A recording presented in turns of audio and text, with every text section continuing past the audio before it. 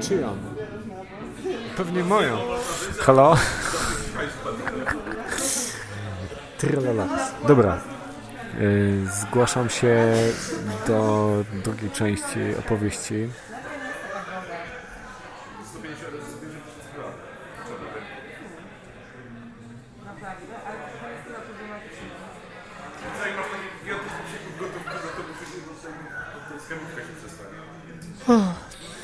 W ten sposób. I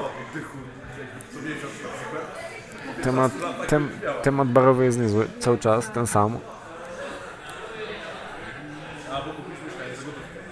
Dokładnie. Temat barowy jest taki, ile kosztuje nerka i kto kurwa czy ją sprzeda, nie?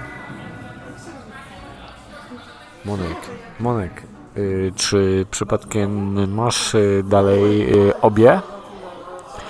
Bo jeśli tak, to jesteś potencjalnym kurwa klientem w ogóle firmy w ogóle wielkiej, która tylko i wyłącznie nic innego nie robi od dnia do wieczora, od nocy do rana, tylko liczy ilość nerek w atmosferze. Monek, powiedz mi, czy ewentualnie, gdyby była taka potrzeba, byłbyś w stanie być dawcą szpiku kostnego? Monek, pamiętaj, twój szpik kostny może uratować czyjeś życie. Czy dałbyś w stanie radę... Czy mógłbyś ewentualnie oddać kilo? Zróbmy tak. Ja od ciebie to kilo odbiorę, jako będę twoim menadżerem, i wynegocjuję całkiem niezłą cenę na rynku światowym, na rynku światowego szpiku kostnego. Jak to w ogóle brzmi? Szpik kostny. Co ty na to? Monek. Sorry. Puszczę twój szpik tanio. Ej, sorry. Nie chciałbyś oddać tego szpiku kostnego? Czemu? Bo potrzebuję. Nie chciałbyś uratować czegoś życia? Nie. Raczej nie. Okej, rozumiem. Dziękuję. Sorry. Tak to właśnie działa.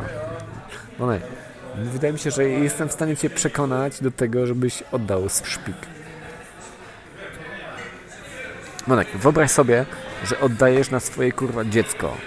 Wyobraź sobie, że twój Jaś, nie, jest kurwa ciężko chory i że musisz oddać albo swoją nerkę, albo swój szpik kostny na tego Jasia. No, przeżył. No, wiesz.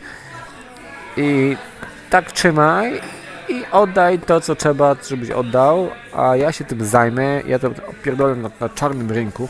Słuchaj, Monek, na czarnym rynku szpik jest całkiem nieźle chodzi, a nerka to już w ogóle, że kurwa, wiesz, merca, dom i w ogóle telefon komórkowy z opłaconym abonamentem do 2030 roku, kurwa, full wypas, 10 GB miesięcznie. Co ty na to?